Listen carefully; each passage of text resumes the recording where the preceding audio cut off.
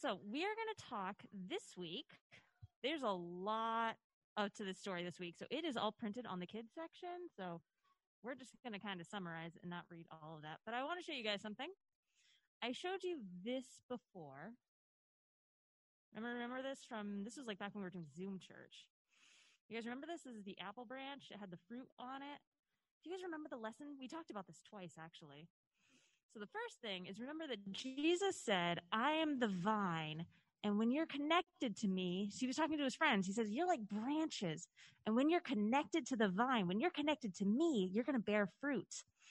But then he said something else, and I use it as an example, right? So if you're connected to a tree and you're a branch on a tree, if it's wintertime for the tree, it's wintertime for the branches too, right?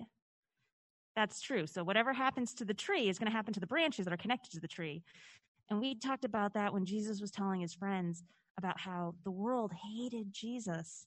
And if his followers loved him and followed him, the world was actually going to hate them too. And he said, if bad things happen to me, bad things are going to happen to you, or suffering could happen.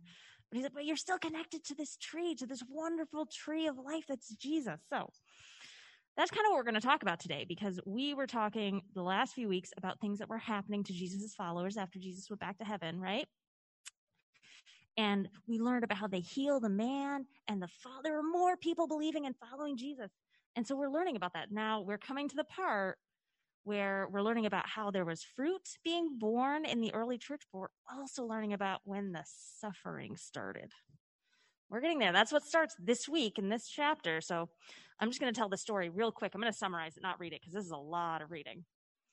But we're going to start right here. So it says, we learned last week about Ananias and Sapphira, but then it goes on and it says, the believers were still meeting in the temple all the time, and they were telling people. And it says followers and believers were being added daily, like every day they were talking. And so they were bearing fruit, right? And they were healing people. Did you know so many people were being healed that people were bringing their sick friends and family members out just so that Peter's shadow could fall on them and they could be healed? So they were bearing fruit because they were following and connected to Jesus. So they were definitely having fruit in the early church. But not everyone liked this. The same people that killed Jesus, the Jewish leaders in the church, they didn't like this either. Because remember, a couple weeks ago, what did they tell Peter and John? They said, stop saying Jesus' name. You can't say it anymore. And what did Peter and John say? They said, we have to obey God. We're going to keep talking about what we've seen and heard. And they kept teaching Jesus' name. And so what happened is the leaders got jealous. And they actually they arrested them and they put them in jail for a night. You guys know what happened? An angel came and let them out of jail in the middle of the night. And the angel told them, let's see, that's what he says. The angel said, go stand in the temple courts and tell the people all about this new life. And so that's what they did. If you got put in jail for something that you were doing the right thing, if you got put in jail and someone let you out, would you go right back to the place where you got arrested? Probably not. I think I'd run home and maybe hide. But they didn't. They went right back to the temple and they started telling more people about Jesus.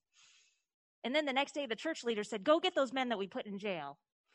And so the temple guards went and they went to the jail and they weren't there. And then someone said, they're in the temple. They're still talking about Jesus. And here's where the suffering bit goes. They were connected to Jesus. And so some of the leaders even wanted to kill them, just like they killed Jesus. But one of the wise church leaders said, you know what? We've seen things like this before where people say that they're the person who's going to save us and they die, and all their followers kind of fell apart. So he said, why don't we just leave them alone? If they're just doing this because they're just trying to make a name for themselves, they're just doing it under their own power, it'll fail and they'll stop. But if they're actually connected and doing God's will, you could be trying to fight God's will, and you don't want to do that because it wouldn't work. What God wants to happen will happen. And so then what they did instead, they didn't kill them, but it said they flogged them. Do you guys know what that is, to be flogged? It means to be beat. They were hit with whips or with sticks, and I'm not quite sure what. And so they were flogged. That's the suffering. Just like Jesus was punished and flogged for doing the right thing, they flogged the disciples. And here's the really cool bit. So after that, what do you think they did? Like, if you just got beat You got punished for doing the right thing. You know what it says they did? It says the apostles left rejoicing because they had been counted worthy of suffering disgrace for the name. They were happy to be suffering the same way Jesus had, that they were suffering because they were doing the right thing and obeying Jesus and teaching people. And you know what? In their suffering, it still bore more fruit. They were obeying and being connected to Jesus, and the church just kept growing, and we kept having more and more fruit. So that's all for this lesson today.